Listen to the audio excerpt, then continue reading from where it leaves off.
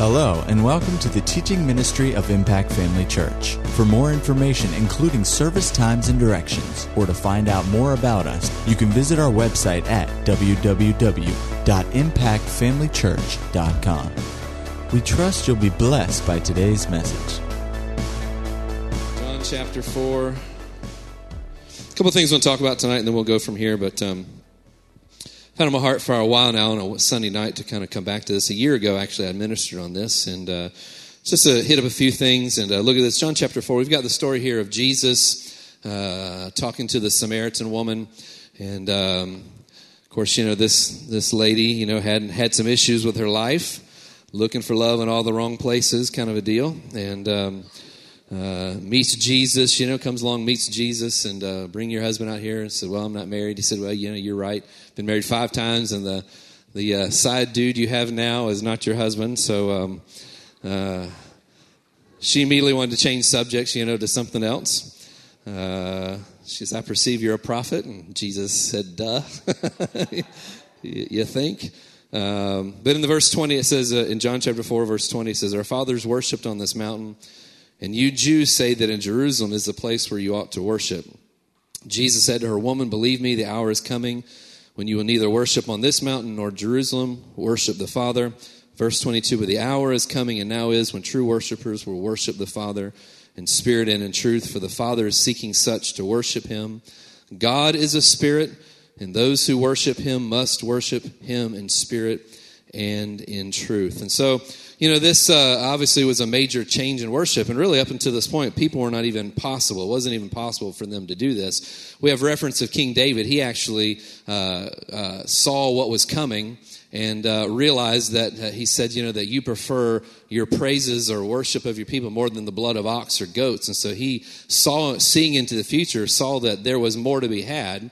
And, you know, it's just kind of cool. You know, God will, if your heart is there, if your heart is open and ready and chasing after him, he'll even show you things to come and let you get in on stuff that maybe you don't even necessarily qualify for. He just loves you that much when your heart is right? And so, you know, we know of David, it said David was a man after his own heart, and he saw the Father in a different light. But really up until this time, when Jesus was here, this type of worship, worshiping him in spirit and in truth, worshiping him with your heart, really wasn't something that was an option. Worship was a duty, it was a job, it was a responsibility, and it was something that you did because you were told to do it, but the connection wasn't there. The connection between the two parties wasn't around. And so, you know, Jesus said the hour is coming and now is when true worshipers will worship the Father in spirit and in truth. And, you know, it's interesting, this lady, you know, the Samaritan woman, when she approached Jesus, her first question was about location, was about the physical, the natural side of things. And, you know, our worship isn't about the natural side of things. It's not about a location. How many know that worship is not a church thing? I'll say it again. Worship isn't a church thing. It's a life thing. It's a heart thing. And it's not a time limit thing. It's really, you know, I've been in times where we've had worship services or even a service or just a time of personal worship that lasted a long time. I've had other times where it was very short. It just really is a matter of expressing in your heart until you're satisfied and the Father's satisfied. And it's just not a location thing. It's not a time thing. It's a heart issue. It's a heart thing. And so, you know, that was her first question, you know, about where is this going to take place? And he said, you know, he basically said, listen, it's about your heart. It's not about where it's going to be. You know, this word worship, I don't know if I had mentioned to you this before, but this word worship literally means to kiss like a dog licking his master's hand. You know, when you worship in the heart of God, and really the kingdom perspective on worship is not necessarily specific words. Like I said, it's not a service, it's not a time, it's not a duration, that's not what it is, but it is an attitude of the heart. And what a great way to express it, that it's to meaning to kiss like a dog licking his master's hand. Now, you know, we're cat owners at the Anderson house. We have a very mean, rude cat that is only friendly when she's hungry. But you know, dogs just love their masters. Our cat loves us in the morning, and then the rest of the day she's got nothing to do with us. But dogs love their masters, and we've had dogs before. But, you know, there's just something about a dog when they see its master or its owner, how excited they are to see it. If any of you have dogs, you know that they just love to see you. They're excited, but there's just something about the dog coming up and just licking your hand. And maybe it's a little gross to some of you, but some of you, it's a little gross. But come up. It's a sign or a picture of just total submission. It's a picture of just. People think that pets don't have emotions. They just have never had pets. Pets very much feel and think, and they have personalities. And I've seen pets, dogs especially, cats not so much, but dogs especially. I guess I'm more of a dog person, but we have cats. But anyway, the cat we bought, they told us acted like a dog. They lied. But anyway, this particular breed was, she's a little bit, she did fetch when she was younger. Now she just is typical cat. But anyway, it's just something about when a dog, how many of you seen the videos even of a soldier returning home from war? Seen those videos online, and the dog just is so excited and just so happy to see its owner. I don't know about you, but it almost brings a little tear to my eye. The dog is just so excited, just can hardly control itself. And I've seen others where the dog would just jump up on the owner's lap or the servicemen returning home from overseas and just almost, I've seen some where the dog just whimpered and just wouldn't leave him alone, trying to lick him, just whimpering, just shaking, just so excited. But it's a picture of just complete surrender and just being absolutely enthralled with somebody, where to the point to where nothing else matters, the world doesn't exist, it's just, in that dog's eye, when you come home from work, it's all about you at that moment. They're just happy to see you. And so that word worship, that's what it literally means. It means to kiss like a dog licking his master's hand. Now, that doesn't mean we're dogs, and God doesn't say we're dogs, but that affection is the type heart response that in today's age that we live in, the time that we live in as the church, that we can express that, and it's right and it's fitting. And really the truth is anything less than that isn't true worship. Anything less than that really isn't true worship. I'm not saying that is bad. Before we talked about the difference in praise, Thanksgiving, praise, and worship. There's a difference, and all of them have their place. But true worship is more of a heartfelt, one-on-one kind of a thing. It's more of a personal thing. And so God desires all of these things. He's crazy about all of them. He desires them. And there's such blessing learning how to, for lack of a better way to say it, to locate your heart and learn how to express that to the Lord. Now that word also goes on to mean to fawn or to crouch, literally or figuratively, to prostrate oneself in homage, reference or reverence, to adore. It's a position of your heart. When you can either bow or kneel in the natural if you want. That really is you just responding to what's in your heart, but it's what you feel prompted to do or the expression of your heart at that moment. But it's a position of your heart from the standpoint where you are completely surrendered and you're offering yourself to the Lord. Amen. And so worship is something that is of such value to the kingdom of God, and it's something that for me personally, that over the last year and a half, 2 years, that has become more and more evident, thanksgiving, praise, and worship, the importance that it holds in the life of the believer and in our relationship with Him. When you're in relationship with someone, you want to be able to express yourself. And without learning how to locate your heart and how to approach God, life wants to distract us. Anybody know what I'm talking about? Life wants to distract us. It wants to get our attention off on other things, but learning to press through that and go beyond that and express what's in your heart is of such value. Go with me over to Luke, the 4th chapter. In Luke chapter 4, this is an interesting perspective on this. Luke, the 4th chapter. Luke chapter 4. We've got the account here of after Jesus was baptized by John the Baptist, and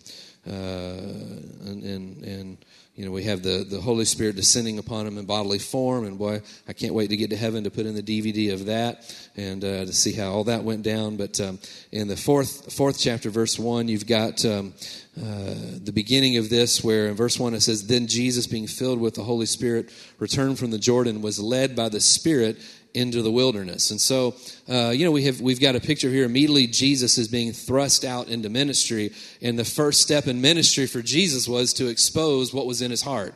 And the first thing in his ministry was really a time of reflection for him and to see what he's made of, basically. And so it goes on to say, being tempted, verse 2, for 40 days by the devil. I don't know about you, but I've never fasted for 40 days, and dear Lord, please don't ask me to. That sounds awful. Props to Jesus for doing that. Been tempted for 40 days by the devil, and in those days he ate nothing, and afterward, when it ended, he was hungry. Obviously, he was like us, he was hungry. Verse 3, and the devil said to him, if you are the Son of God, command this stone to be bread. Jesus answered, saying, it is written, man shall not live by bread alone, but by every word of God. Verse 5, now this is the second thing that the enemy tempted him with. Then the devil, taking him up on a high mountain, showed him all the kingdoms of the world in a moment of time. And the devil said to him, all this authority I will give you and their glory, for this has been delivered to me, and I give it to whomever I wish. Now, these were actual temptations. A lot of times, people have read this, and I've read this in the past and thought, oh, this was Jesus, and it was a temptation, but it wasn't that big of a deal. You have to understand that if you can be tempted with something, he could be tempted with something. And these things, if you're hungry and being tempted 40 days hungry, not eating for 40, that's hungry, right? I mean, you are hungry 40 days. Turning this stone into bread, obviously the enemy knew Jesus could do that. Just an interesting side thought. He was a man just like us. He was a son of God, but he laid aside all of those things and came to the earth and functions just like you and I. And the devil knew he could turn a stone into bread. We got some work to do, don't we? And obviously, he's hungry. That was a temptation. The enemy showed him all the kingdoms in the earth. How did that happen so fast? I don't know, but he did, and he saw all of this. He said, listen, all authority has been given to me. I can give it to whomever I want. Jesus was tempted by this. Do you think Jesus knew why he had come at this point? I mean, Jesus was under no illusion of what was laying ahead of him, right? I mean, he was fully aware of what was coming. I don't know about you, but that's pretty heavy. That's a lot to handle. That's a lot to deal with. Even 3 years down the road, that would weigh heavy on you. That would loom large in the distance. I mean, that would be something that every day would probably something that would cross your mind. And from his standpoint, there were even aspects of that we don't even understand, that he knew. I mean, we think of the physical side of that. That was probably the least of Jesus' concerns as he thought towards that day. I mean, you're being separated from the one he's always been with, and being the sins of the world, something he had never experienced, had never had on him ever. He was going to take, not even one time. He didn't even steal one cookie when his mama told him not to as a kid. He was without sin. He was going to take the entire sin of the world, past, present, and future, upon himself. I think that weighed pretty heavy on Jesus. And so his reason for coming was to be able to return mankind to a position of authority and to redeem man and to gain control of the right to do things. Adam lost his lease on the earth, handed it over to the enemy. Basically, the devil's telling him, I'm going to give it back to you. I said all that to say Jesus was surely tempted by that. Knowing what's ahead, that surely tempted him. But notice what happened. He said, for it has been delivered to me, and I give it to whomever I wish. Verse 7, therefore, if you will worship me, all will be yours. Notice, if you will worship me, all of this will be yours. The enemy was willing to give up or to promise. Now, he's a liar. But he was willing to offer up what he had committed high treason to get just for a single word of worship from Jesus. Think about that. We sometimes think worship, when we come together in our own private time, as being just a simple, small thing. This is how heaven looks at worship. This is the value that Jesus put on it. So Jesus was made the offer to miss all of this, to go ahead and accomplish his mission now, gain all the authority that was stolen, that was lost, to get it all now. All he had to do was worship the enemy. All he had to do was just worship the devil once. Notice what verse 8, he said, Jesus answered and said to him, get behind me, Satan, for it is written, you shall worship the Lord your God, and him only shall you serve.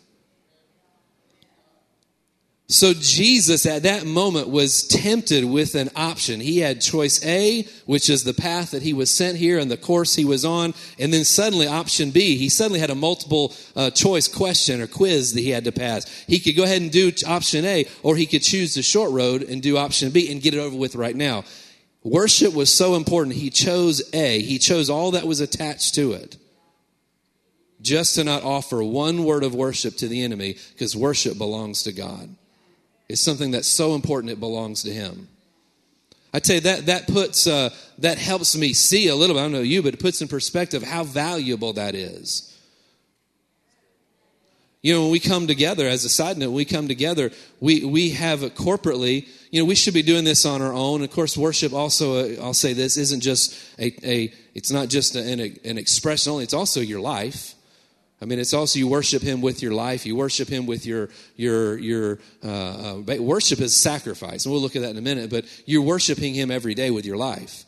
But, you know, we come together, we have an opportunity to offer something to God that is so valuable. Jesus was unwilling to stray from His plan for a minute. He wasn't willing to do that. I mean, he was unwilling to give that up, even though it would, you understand what I'm saying, get the job done necessarily. He was so unwilling. That's how important it is. So every time we come together, we have an opportunity to worship God and to offer Him freely something that Jesus valued so highly.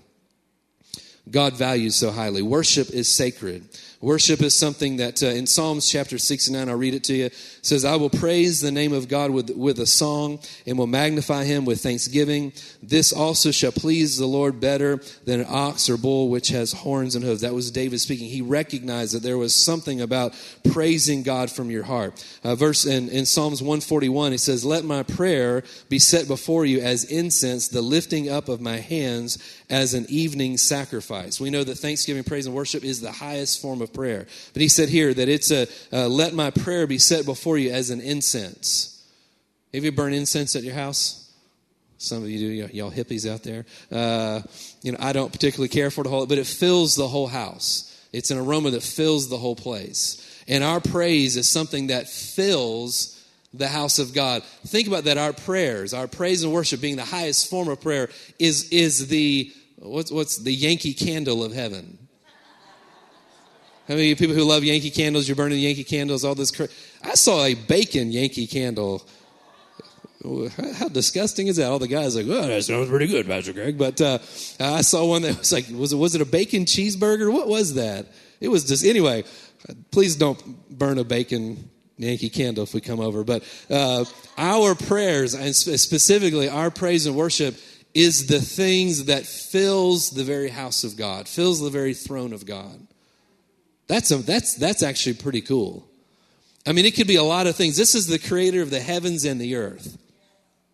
The one that did all, I mean, he created everything, the one that was before anything existed.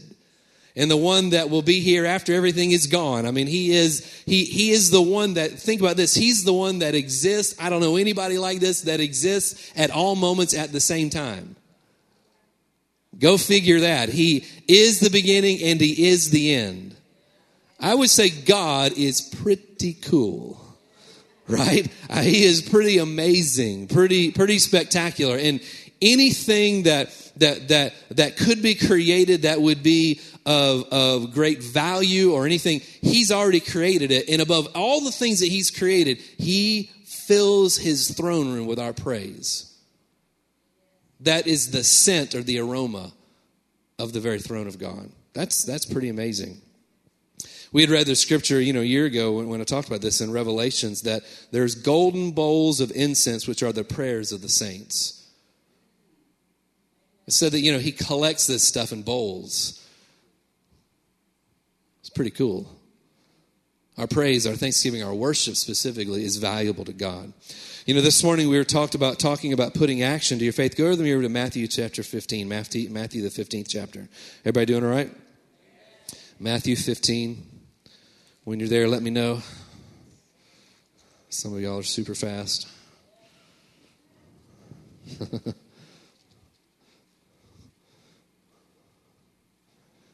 By the way, I want to apologize for my comments this morning about football season. Let's just all be in agreement that all of us here in the auditorium in the church, that we can all agree that FSU, Florida, they're all better than Miami, right? So we can all agree on that. So, sorry, Joey. All right. We can rally together in our hatred of all things the U. All right. I mean, God doesn't even like Miami. You know that. So, Matthew chapter 15, verse 21 says, Then Jesus, went out from there and departed to the region of Tyre and Sidon. And behold, a woman of Canaan came from that region and cried to him, saying, have mercy on me, O Lord, son of David. My daughter is severely demon-possessed. But he answered her not a word, and his disciples came and urged him, saying, send her away, for she cries out after us. I tell you, it's so important that we maintain the proper perspective on people. Amen? The disciples were like, hey, send her away. She's crying out after us. You know, people cry out who have needs.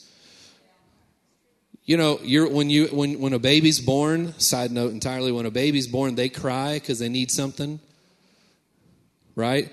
Nobody thinks, oh, I wish that newborn would just shut up. I mean, you might if you're 3 or 4 in the morning. Rachel's like, yes, we do. But, okay, parents other than Rachel Morgan, for those listening to CDs, not the online, not to confuse any other Rachels in the room, when you hear that, I mean, you know, yes, at 3 or 4 in the morning can be annoying, but they're doing it because they have a need, right? And as a parent, I mean, you look beyond that to go meet that need. I mean, you know, that's what you do. And so, you know, they said, you know, turn him away, send her away, for she cries out after us. But he answered and said, I was not sent except to the lost sheep of the house of Israel. Notice verse 25. Then she came and worshiped him. She came and she worshiped him. Now, that word worship in this scripture, she came and worshiped him. That word worshiped, if you're wondering what exactly she did, is the exact same word in John 4. Right? It's the exact same word to what do we say, to kiss, like a dog licking its master's hand, to prone oneself, to bow down. It was the same word. And this woman was not a woman even that had a covenant with God. She was not of the house of David. She was not in the right family, but she still came. In verse 25, she came and worshiped him, saying, Lord, help me. You know, our worship, I'll just say this, you know, it's okay in times of worship to still express if you need something. That's all right. Just don't let it be your main focus. Don't let it be the whole reason why you're doing it. If it's the reason why you do it, then it's not really worship. If you only come to him to tell him how much you love him when you need something, it's really not an expression of your heart. It's an expression of your need. Right? And he's interested in meeting our needs, but he's more interested in your heart. He says, she came and she worshiped him. Verse 25, she came and worshiped him, saying, Lord, help me. But he answered and said, it is not good to take the children's bread and throw it to the little dogs. And she said, yes, Lord, yet even the little dogs eat the crumbs which fall from the master's table. And Jesus said to her, old woman, great is your faith. Let it be to you as you desire. Her daughter was healed from that very hour. Now, this woman had very much real issues going on. I mean, her daughter was not just demon-possessed, but severely demon-possessed. I don't even know what that means, but demon-possessed is pretty severe. She was severely demon-possessed. But even in the midst of getting her answer for her daughter, she came and she worshiped him. Can I tell you that your worship is an act of faith? This morning we were talking about putting action to your faith. Your worship is an act of faith. What you are willing to express, the time you want to take to set aside. She had major things that she needed, and she had a one-time, I'm sure in her perspective, I don't know this, but I would assume in her perspective, she had a one-shot opportunity of getting this taken care of. I mean, if he's going somewhere and the disciples are trying to shoo her away, I mean, it's already getting critical at this minute. The people following him are trying to get rid of me. But she still came and she worshiped him. She took the time to come and worship him. Yes, she still cried out, but she worshiped him. Your thanksgiving, praise, and worship, it is an act of faith, and it's pleasing to God. It is pleasing to God. You know, we were singing and we were worshiping somebody we didn't even see. That's an act of faith. I read the scripture this morning, you know, Hebrews 11, but without faith it's impossible to please him, for he who comes to God must believe that he is, and that he's a rewarder of those who diligently seek him. Times like this, whether it be on your own or at home, or here, that is a time where you're seeking God. You're looking for him. You are expressing your heart to him. You're going after him. And sometimes we think seeking is something that it's not. It doesn't mean looking through the yellow pages. It's pursuing. You know, when you love on somebody, You're pursuing them. Right? You're pursuing them. Your heart is being, you're pursuing them. Well, our worship is an act of faith. It is an act of, I love the Message Bible. It says it's impossible to please God apart from faith. And why? Because anyone who wants to approach God must believe that he both exists and that he cares enough to respond to those who seek him. He cares enough to respond. Your worship is an act of faith. Hebrews chapter 13, we know this scripture. I'll just read it to you. In verse 15, it says, "Therefore, by him let us continually offer the sacrifice of praise to God, that is the fruit of our lips, giving thanks to his name." And I know we all know this scripture, but times of praise and worship, spending time ministering to him, is a sacrifice. It's a sacrifice. Go with me over to Acts, the 16th chapter, Acts 16. We'll read a couple more scriptures and we'll be done. Acts 16. We're going to have the band come back up in a minute. It's only 7:70. We're usually just finishing up with praise and worship anyway. Acts 16. Now, I was just going to skip this, but I thought, let's just get a picture of this, of what all was going on here. This is the account of Paul and Silas in prison. In Acts 16:16, it says, "Now it happened as we went to prayer that a certain slave girl, possessed with a spirit of divination met us, who brought her masters much profit by fortune telling. This girl followed Paul and us and cried out, saying, 'These men are the servants of the Most High God, who proclaim to us the way of salvation.' And she did for many days, but Paul, being greatly annoyed," aren't you glad that these guys were like us? He was greatly annoyed, "turned and said to the spirit, 'I command you in the name of Jesus Christ to come out of her.' And he came out of her that very hour. But when her masters saw that their hope of profit was gone, they seized Paul and Silas and dragged them into the marketplace to the authorities." Verse 20, "And they brought them to the magistrates and said, 'These men, being Jews, exceedingly trouble our city.'" Of course, they weren't troubling the city, but these are the accusations. If you're doing the will of God, people are going to have something to say about you that's not going to be very favorable. Don't let it bother you. I said, don't let it bother you. Said, "These men, being Jews, exceedingly trouble our city." I think setting a girl free is not troubling, that is rescuing, right? "And they teach customs that are not lawful for us, being Romans, to receive or observe." Then the multitude rose up together against them, and the magistrates tore off their clothes and commanded them to be beaten with rods. And when they had laid many stripes on them, they threw them into the prison, commanding the jailer to keep them securely. Now, imagine this picture. Now, we have all received some persecution of some kind, but none of us have received this kind of persecution. I mean, we might get some crazy looks or maybe a snide remark here or there, but nothing like this. This stuff goes on all around. This still goes on around the world. We've had Brother Christopher said that he counts it a privilege to be in prison for his Jesus.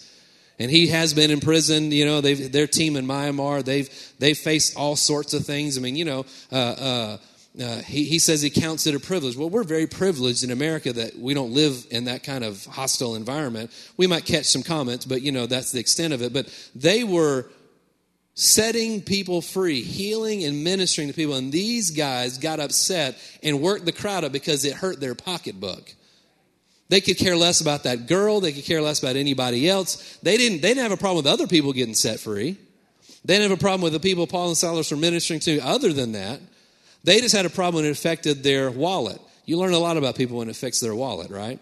And that's when they had a problem. And so they began to speak out. And Paul and Silas got beaten up. When they beat people during this time, it was a little different than getting beaten today. Whoa, that person got beat. Well, okay, these guys would take today's version of beating, American beatings that we see. These guys got tore up and then locked into prison. They had every right to be upset, right? I mean, I don't know, anybody, would you be honest like me and say, I'd be fighting the temptation to be a little angry, right? I mean, I'd be ticked off at those guys. I'd be ticked off at the magistrates, the people the multitude got worked up on it. This is the same multitude that they were just ministering to. Now, it doesn't say this, but I would guess that probably some of the people that they prayed for, ministered to, other than this girl, some of those other people that got answers and things they needed in their life were probably in this multitude.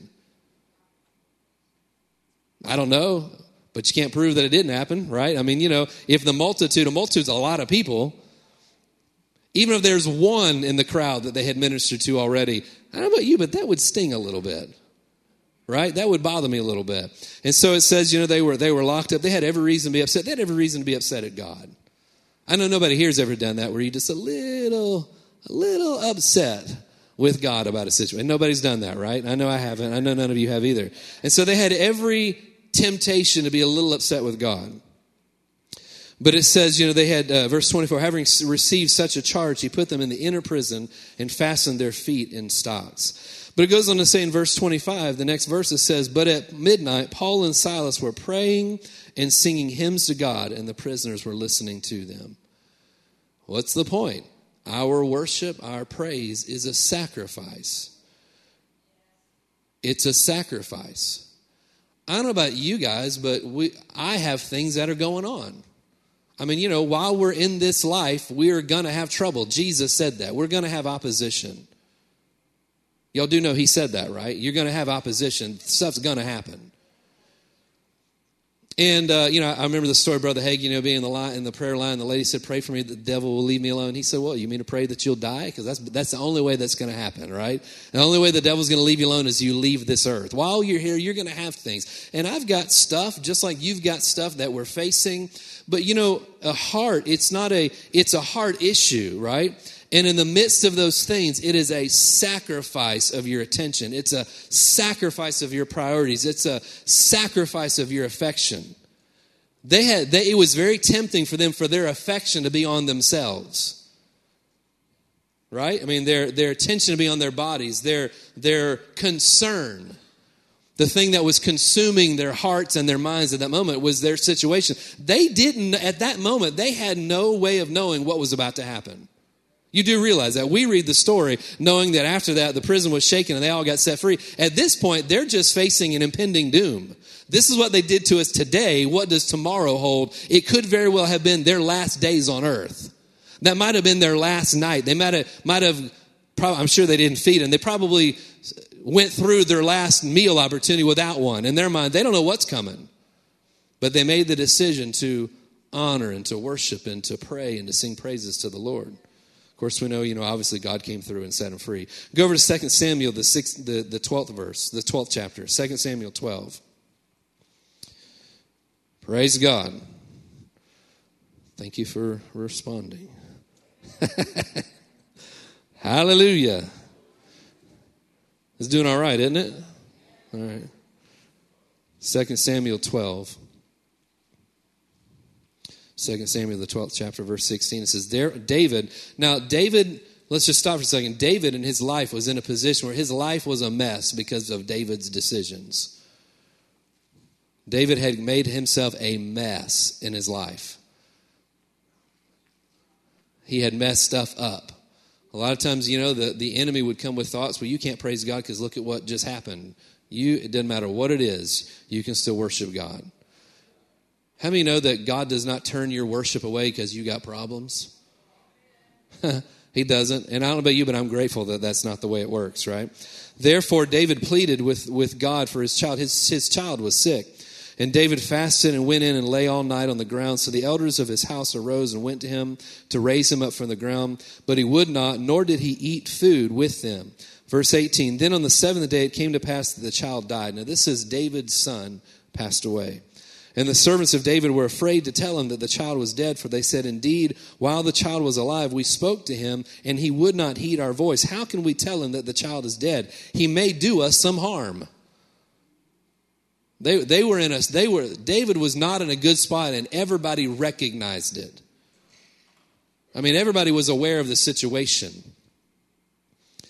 Verse 19, when David saw that his servants were whispering, David perceived that the child was dead.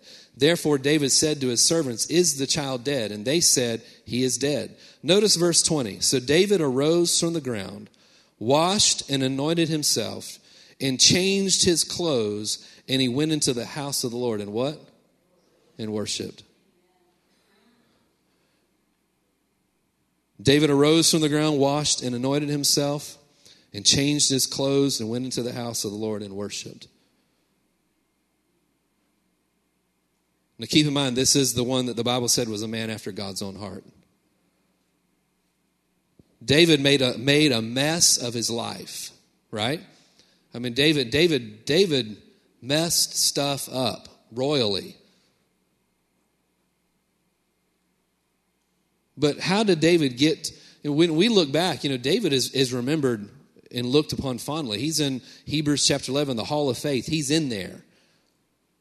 How did David go from this place to a place where he's someone that we're to look up to and to follow after his faith? Is because that's his heart right there. Even in the midst of tragedy, he got up, cleaned himself off, he went in and worshiped. Of course, after that, Solomon was born and God began to restore things to him. And Solomon was a great blessing to not only David, but to the children of Israel. But the whole point is, even in the midst of this, David went in and worshiped. I can guarantee you, David did not feel like worshiping. He did not feel like worshiping. That was probably the last. I mean, you realize this isn't just a story. This was somebody's life. This was somebody's life. This actually happened to David. He actually went through this. He saw his own son die. And David, and get this, David knew what happened to his son was a result of his actions. You think about the weight. His actions caused this to happen. Yet he still laid aside. You say, well, I don't know if that just seems so insincere to lay aside, guilt or responsibility and just go worship God. No, that's what you have to do. That's what you have to do. God doesn't want you walking around with guilt. He doesn't want you walking around with guilt. Now, you have to address some things. We know in 1 John 1:9, we confess our sins. He's faithful and just to forgive us. And so that is important. But your shortcomings that you've made shouldn't hold you back from pursuing what he's called you to do, but more importantly, pursuing him. Right? Shouldn't hold us back from pursuing him. So David went and worshiped. He did this. He worshiped God. I tell you what, our worship is a valuable thing. Time spent worshiping him also benefits us. We'll close with this here in just a sec. It also benefits us. Psalm 16:11 says, "You show me the path of life, and your presence is fullness of joy." You ever spent time in the presence of God? I tell you, there's just something about being in the presence of God. It is something that once you get a taste of it, you want more of that, right? I mean, it's not like anything else. In his presence is fullness of joy. At your right hand are pleasures forevermore. Acts 3:19, we know the scripture, times of refreshing may come from the presence of the Lord. How do you get into the presence? You approach him through thanksgiving, praise, and enter into his courts with thanksgiving, into his gates with thanksgiving, into his courts with praise, and then worship gets right up into the very throne room of God. It's a means for personal exaltation. 1 Peter chapter 5, verse 5 says, God resists the proud but gives grace to the humble. Therefore, humble yourselves under the mighty hand of God. Do you think that's what David was doing? Coming before God and saying, you know what? Even in the midst of what's going on, in the midst of who's responsible, I'm offering myself to you. Therefore, humble yourselves under the mighty hand of God that he may exalt you in due time, casting all your care upon him, for he cares for you. And I just love this scripture in Genesis chapter 15. You can turn there and look at it with me. Genesis 15. We'll stop with this. The band, you guys can come on back up. Genesis and singers. It's 7:30. We're good. Genesis 15. Verse 1, it says, after these things, the word of the Lord came to Abraham in a vision, saying, do not be afraid, Abraham, for I am your shield. Notice this, your exceedingly great reward. You know, spending time honoring him, worshiping him, laying our lives before him from a position of not just singing worship for words, but being words that express him, or offering ourselves to him as if a dog would come and lick its master's hand. That is complete submission, right? God is your reward. I mean, at the end of the day, God responds to you. God always responds to you. He always... we're in covenant with such a grateful or such a gracious Heavenly Father. Even in moments where we are just laying our lives down for Him, He can't help but just do stuff for you. He can't help but just to move in life. But more importantly, He can't just help but just to be Himself with you. I tell you, you want to learn how to grow, how to grow in your walk. Spend more time with God, because you're going to become who you hang out with. You're going to look more and more like the person you hang out with. I've said before, I think people who've been married a long time, they look like each other. It's creepy. And Amy, I'm sorry that it's going to happen to you, but you're going to look like me. It's terrible. They look like each other. Well, you spend that time in the presence of God, you can't help leaving times with Him and come out looking like you did. You're going to come out looking different. You're going to come out, you're going to be a better reflection of your Father. You're going to be a better representation of your Father. Amen? Let's all stand up. I just want us to, if we can.